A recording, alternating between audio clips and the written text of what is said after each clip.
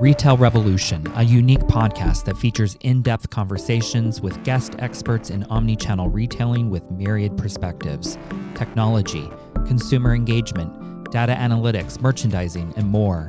We pay special attention to current socio-political issues and challenges and their implications on fashion retail, as well as opportunities to innovate and rethink retail's future. Visit retailrevolutionpodcast.com for more information, including full transcripts, and follow us on Instagram and LinkedIn at Retail Revolution Podcast. Retail Revolution is produced by Joshua Williams and hosted by Christopher Lacey. Both are assistant professors in the Fashion Management Graduate Program at Parsons School of Design. Today's guest is a well-known advocate for innovation and sustainability in the textile and apparel industry. 20 years ago, Tricia Carey joined Cordalls Fibers, New York, to develop the marketing plan for a brand new fiber called Tencel. When Lenzing Fibers acquired Tencel Inc. in 2004, Tricia became the USA merchandising manager for women's wear, menswear, and intimates. Today, Tricia directs the global denim segment as well as the Americas business development teams, with a special interest in advancing more sustainable apparel development from fiber to consumer use. Tricia Carey is a revolutionary and a force for change. Her experience in fabric sales, global sourcing, and apparel business development make her an invaluable partner for brands and retailers who want to reevaluate their supply chains and optimize the application and benefits of Lenzing's Botanic fibers. Today, Tricia and I discuss the evolution of the denim industry and how new developments in fiber production can bring ethical and sustainable fashion to all consumers. I'm Christopher Lacey, and this is Retail Revolution Podcast.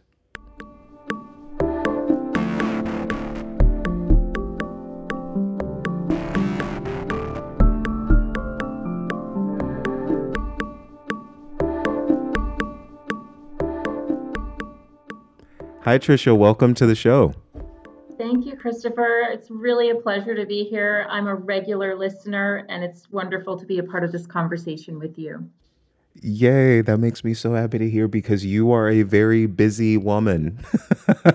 So thank you for making time to listen. Oh, I love podcasts and listen in between. It's great to have in the background too, now that we're commuting less, but still have this chance to connect with people and hear what's happening in the world. Well, I want to give an opportunity to tell people about you because there's a lot that's happened in your world and you've been in it for 20 years. And I think your career trajectory would be interesting for us to hear about because for a lot of people, sustainability and ethical fashion efforts and ethical fiber sourcing and that technology is new. They think it's new to the fashion industry, but this is not a new conversation at all. Well, thank you. Yeah, backing up a long time ago and growing up, I grew up in upstate New York. I was the youngest of three girls, and I would get these terrible, terrible hand-me-downs from my sisters. And my mom would say, there's nothing wrong with this. You have to wear it. You know, there would be shoes that were too big that you put tissues inside. And my mother, I think, always had that looking at things that nothing should go to waste. And I think from that upbringing is where I am today. Actually, with these hand-me-downs is how I got started with taking some sewing lessons while I was in junior high school and started to really appreciate textiles and the art and design that goes into textiles, having the right fabrics, the influence that can have on wearing a garment that you feel great in. And so I did attend FIT in 1993. I moved to New York City and had some wonderful internship experiences with companies like Liz Claiborne, Henri Bendel.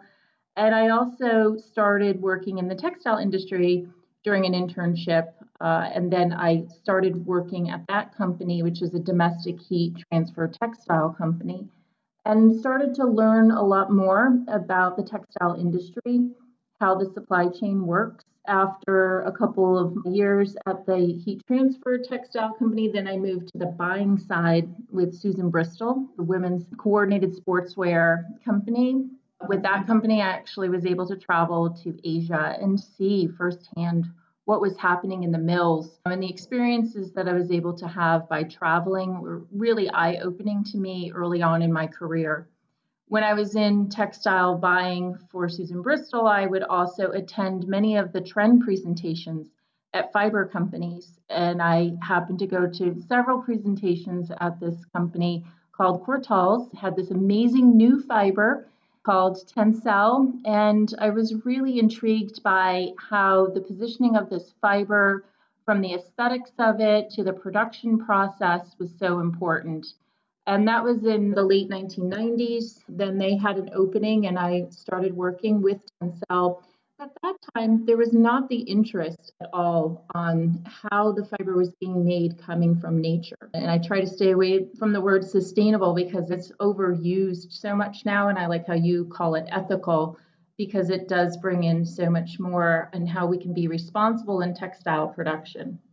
So in working with Tencel fibers in the early days, as it was really coming into the market, and seeing now it's actually 22 years later that I've been working with this fiber, how much it has changed. The fiber itself is still the same. We've had a lot of innovations over the years, but the interest from retailers and brands, from our mill partners, and what they're looking at when it comes to circularity, carbon reduction, transparency, traceability, it's so much more than just producing and selling a fiber.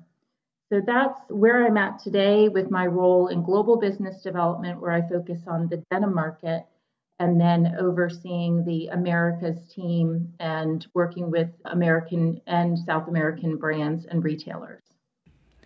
There's so much I want to ask you after what you just said, because I'm trying to decide which direction I want to go in. The first thing I think I want to talk about, though, is the fiber Tencel, because we probably have quite a few listeners that actually don't know what that is. And they're like, do I use this even? Is this something that I'm aware of, or do I have to go out and find it? Can you kind of take us through what Tencel is? Sure, yes. Tencel is the brand name, and Lyocell or Modal is the generic name. And so our fibers, we actually make 3 generations of fibers. So I'll back it up a little bit. We make viscose, we make Modal, and we make Lyocell. Our viscose we brand as EcoVero Viscose, and this is a traceable viscose. It is derived from trees, from wood pulp. We manufacture our viscose in China, Indonesia, and in Austria. Then our Modal, which we call our second generation, that we only produce at our headquarters in Austria. That primarily comes from beech trees, and it's the only Modal that is produced at an integrated site where we are tree to fiber. And then our Lyocell, which we brand as Tencel, that also comes from trees from wood pulp. And in producing Lyocell, it's actually a closed loop manufacturing process where we reuse the solvent at a rate of over 99.5%. So there's circularity built right into the production process. And that fiber we produce right here in the United States in Mobile, Alabama, as well as in the UK and in Austria. And we have some very aggressive expansion plans coming up in this year and next year as well. So Tencel comes from trees, so we convert trees. These trees are from managed tree farms.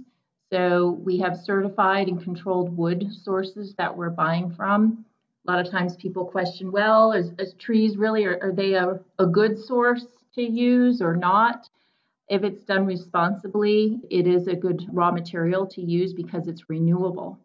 So when you look at different options, at least with trees, it is something that can be renewed when harvested responsibly. That's a little bit about Tencel. There's a lot of information that we have online. You can find Tencel with retailers and brands ranging from Levi's to H&M to Mara Hoffman, Boyish Denim to Lululemon. So we're really across the board.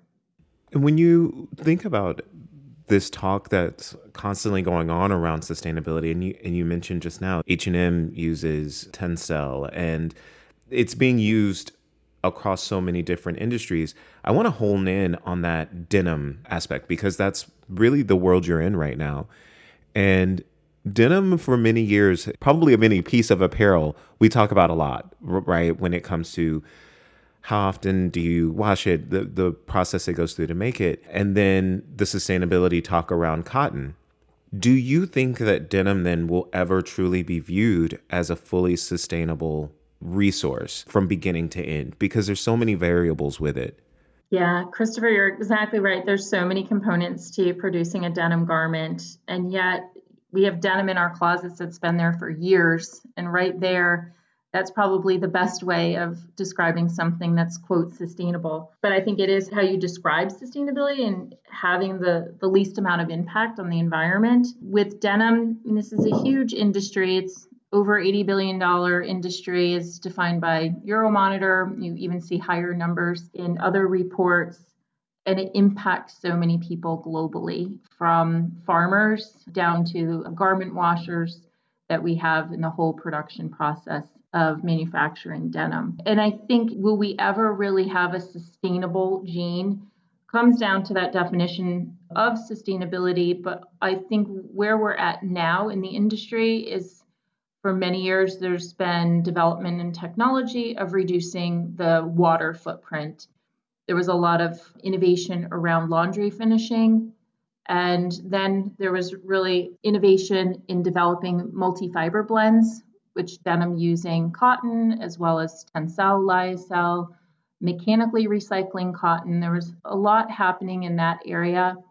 And now we continue to see ways that we can trace denim to have the accountability around measuring more of understanding the whole footprint of the garment.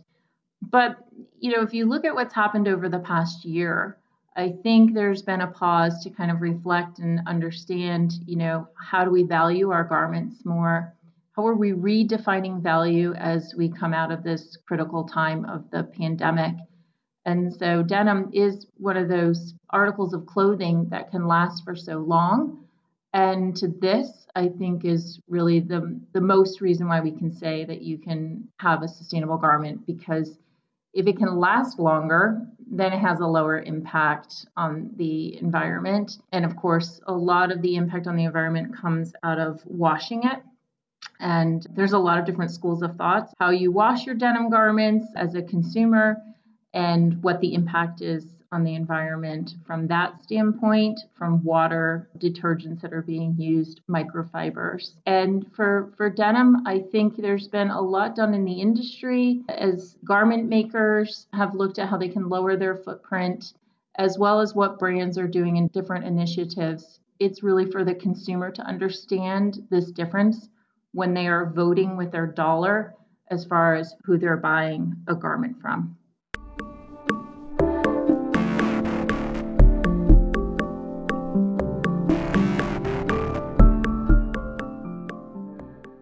You mentioned the longevity of denim, and it made me think of my own closet. When people ask me, if you were to ever ask me what I spend money on, it's skincare and denim. And I have denim that I'm that crazy person that will take it to someone to like patch up a hole because I'm like, I can't let go of this pair of denim. But there's also the other side with consumers. Yeah, we love our denim. And then there's that thing where we are trying to decide what's the right way to take care of it. I mean, there was a whole year I spent rolling on my denim and sticking it in a freezer. And I mean, I feel like I've done, and then there was that thing where it's like, I'm only supposed to wash my denim like once a year. And then when you live in New York, that's not an option after riding the A train. So Yeah. what, if you're a consumer and you're trying to be conscious, what are you supposed to do? Like, is there a basic kind of principle, or does it really depend on the denim manufacturer? Well, I think it really depends on the consumer, because that's where the choice lies. But yeah, there's always that debate of wash or not to wash. Does it go in the freezer or not? And I think it's what someone's comfortable with. But for denim, I mean, if you look at the heritage of denim being a workwear item and the durability that it had in those early days of the miners working, and you can wear it multiple times. It depends on your personal preference, I would say. But, there's also the character that how you wear and how you live in your denim that just makes it more and more your piece. And that's what's incredible about denim. There's a uniqueness, a craft to it that you don't get with any other garment. That indigo that is applied typically at the yarn stage is what you're kind of breaking in and making it your own. And that's why you want to keep it, Christopher, and you want to then patch it because you really love that pair of denim. So as far as washing it, I think that that's a user preference from a cleanliness standpoint. Everyone can judge for themselves when it reaches that point of odor, but I don't think there's any right or wrong in it. But you need to consider what you're doing with your laundry, detergents, and what kind of pollution that has. Also, in the United States, we have a tendency to throw everything in the dryer. There's also ways that you could reduce your footprint by line drying, and that's okay too. I have to say, there's a special place in my heart for line drying because when I was growing up, my grandparents, they didn't have a dryer. And so my grandmother, I actually think my grandmother's still, I might have to go by the line dries. And I'm like, how come her clothes smell so good? It's insane. I've got to figure out a way to do that in an apartment situation. I don't know that they'll like that. Yeah. So I want to ask you, you said, and you're right about this, it was workwear, and it means that it was resilient and is resilient. So as you look out at the industry over the next few years and what's happening right now, do we have sustainable fabrications that are also just as resilient, like so that the consumer really won't know the difference? They don't feel like they're not sacrificing the resilience of the product for the consciousness of ethically buying. I think this also comes down to how retailers and brands, how they are developing the product. So is there a product available out there? Absolutely. I love going to denim trade shows.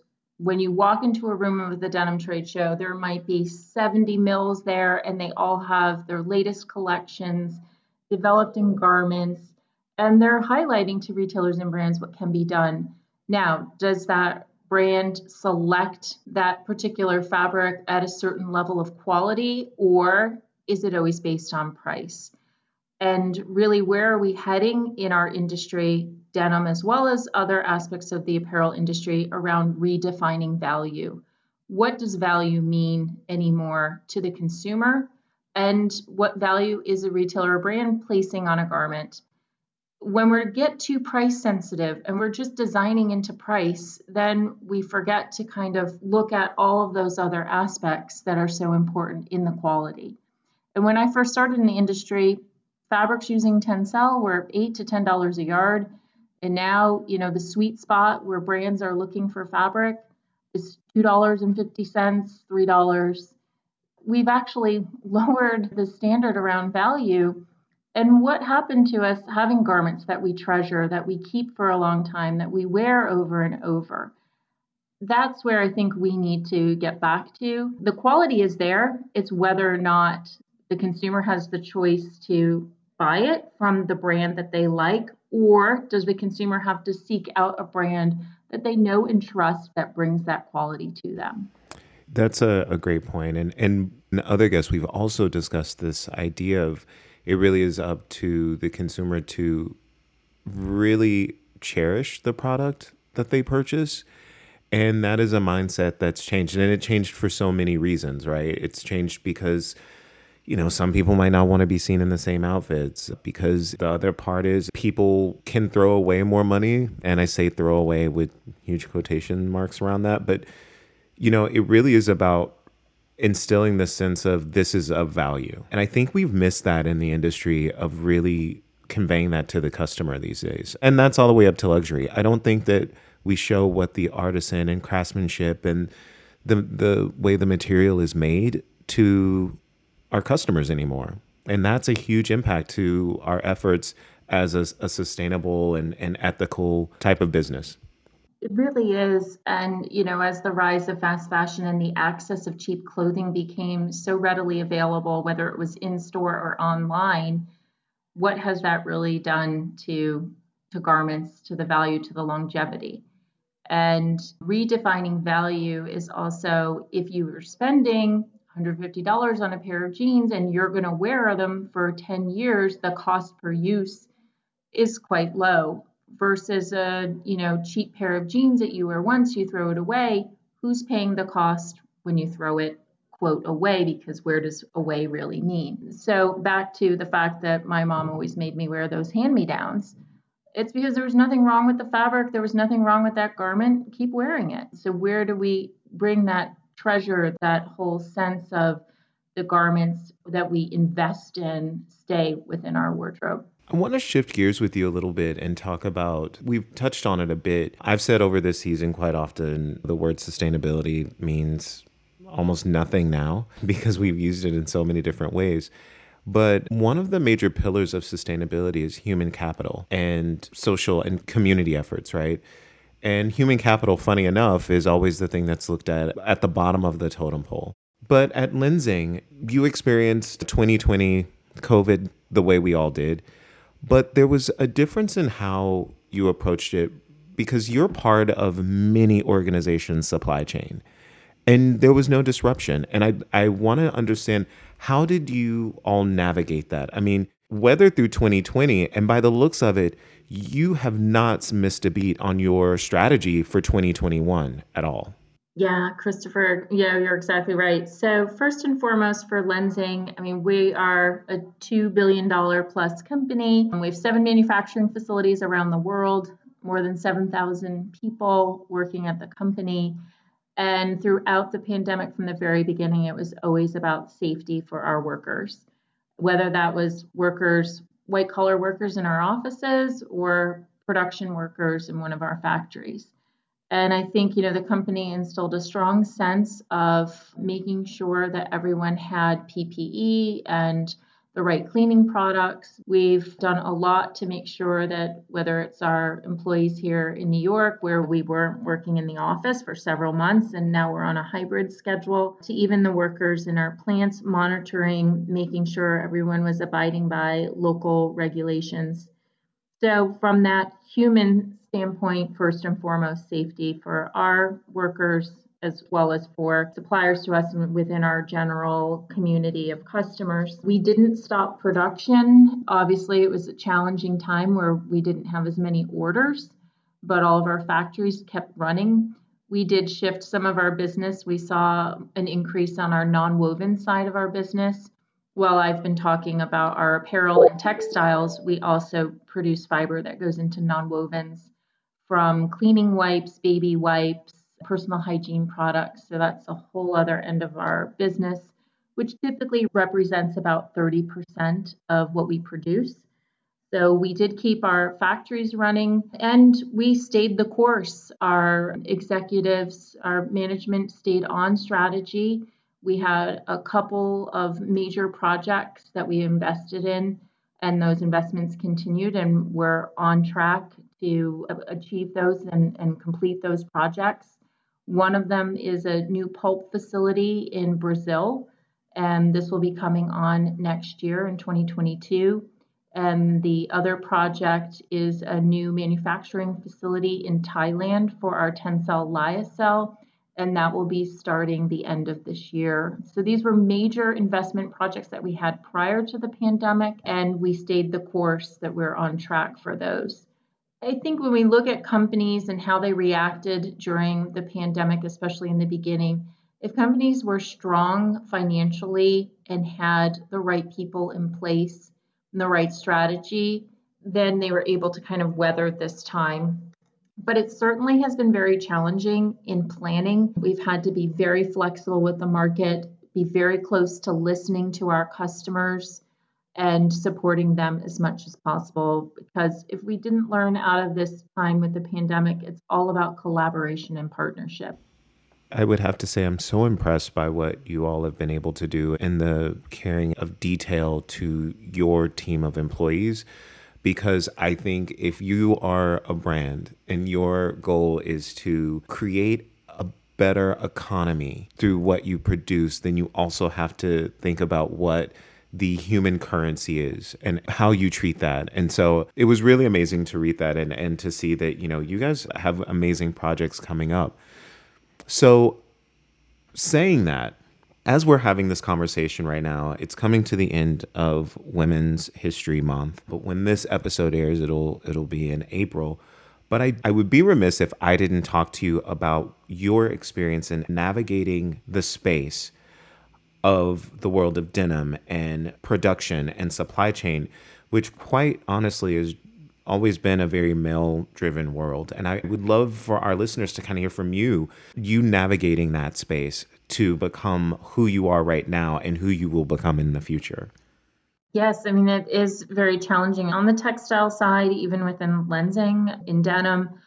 It really is a male-dominated industry. And I have to say, throughout my career, I've had very supportive managers, both male and female, as well as a very supportive husband that I've been able to continue working while balancing life with 2 children. And, many times I'm the only female in a meeting, but I really put that aside and it's looking at what contribution I can bring. Now, I think there's more awareness around balance and diversity in the workforce. And so, where I really look at my role and what I can do in giving back and making it easier for the next generation of females coming into the industry is how can I empower women more? How can I empower them more to speak up, to include them, that there is a seat at the table for women in this industry, whether it's in denim, in textiles, and within what I can control within lensing and within our organization. How can we make it easier for each other? I think, women have a unique position where we often have the role of caregiver for children, managing households, as well as balancing work. And as I said, I've been very fortunate to have some support factors throughout my career, and I hope to give that back to the industry even further. So I think it was nice to have International Women's Day this year. It was a different chance to reflect on women in the industry. If you look through the pandemic, there's been many studies that have shown how women leaders have really risen to the occasion, and having women within decision-making process can really balance out and bring companies to the level that they need in order to continue for the future. Yeah, I mean, those numbers are amazing. And I think the first thing you said when you went to respond was you understood how you could contribute. And the minute you said that, it automatically just even made me think of my own experiences and how do you navigate that space. And what I would say to anyone who's listening, and I've always said to anyone who's asked me, is you have the ability to be the solution to a problem, right? And your solution is different than someone else's perspective. And therefore, that makes you valuable, no matter what it is you think could be the thing that draws you back. And it's really about how do I contribute to this situation. So thank you for saying that in that first part of your sentence. Yeah, no, for sure. And I think, women, and if we can come out of this time, when you look at what's happened even the past 5 years, more equality in the workforce, there's a lot more that needs to be done. And that's where I look, if I can help in some small way, then I feel like I've made that contribution back to help someone else. And that's true sustainability. That's sustaining a business model. That's sustaining communities. That's ethical fashion right there, right? Is everyone having a seat at the table, us being able to benefit the world.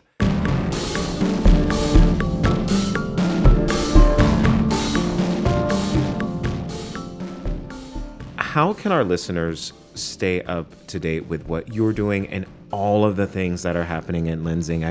How can people really stay up to date? Yeah, we have a lot of things going on. You can follow us at tencel.com, on our Instagram, which is Tencel Global or Tencel Europe. We do have some fabulous programs coming up for Earth Month, and we are a part of Discover the SDGs. And we didn't even get to talk about that, Christopher, but we are working with the UN Office of Partnerships and the Conscious Fashion Campaign. If you go to discoverthesdgs.com, you can find out more on that platform. I also sponsor a denim blog called Carved in Blue, so carvedinblue.com, or you can follow us on all the social media channels on Instagram, LinkedIn, and Facebook and Twitter. Or you can also just follow me on LinkedIn, Trisha Carey, and I'm quite active in posting what's happening in our world here at Lensing, what Tencel brands are working on. So there's a lot of ways to keep in touch. Whatever your preferred social media channel is, we are there. Now, I have to call you out on the fact that you guys did start a podcast. So you have to give it a shout out. I mean, come on now. You're right, Christopher. We just started a podcast 2 days ago called Bluecast, and this is a part of our social channels. We found that our audience was shifting a lot, getting a little bit tired of the webinars and Zooms and podcasts. As you know, Christopher, after several series, you know too how important it is to connect this way. So you can go to Carved in Blue and see all of our episodes there under the podcast tab, or you can follow us at Bluecast. And we've had some really exciting guests so far with Levi's and the producer of River Blue. So a fun new experiment in the world of podcasts. I'll have to get some tips from you afterwards. I would happily give them. I don't know if they would be good, but we can always chat about it. Great. That's good. Trisha, I want to thank you so much for bringing us your expertise and energy in today's conversation. I can't wait to see what's happening next with you and at Tencel. Thank you so much, Christopher, for having me today. It was really a pleasure to talk. Thank you. Take care. Thank you for listening to this episode of Retail Revolution. A very special thank you to everyone who has helped make this podcast possible. If you'd like to support the work we're doing, please visit our show page at retailrevolutionpodcast.com and click on the donate link. Our theme music was composed by Spencer Powell.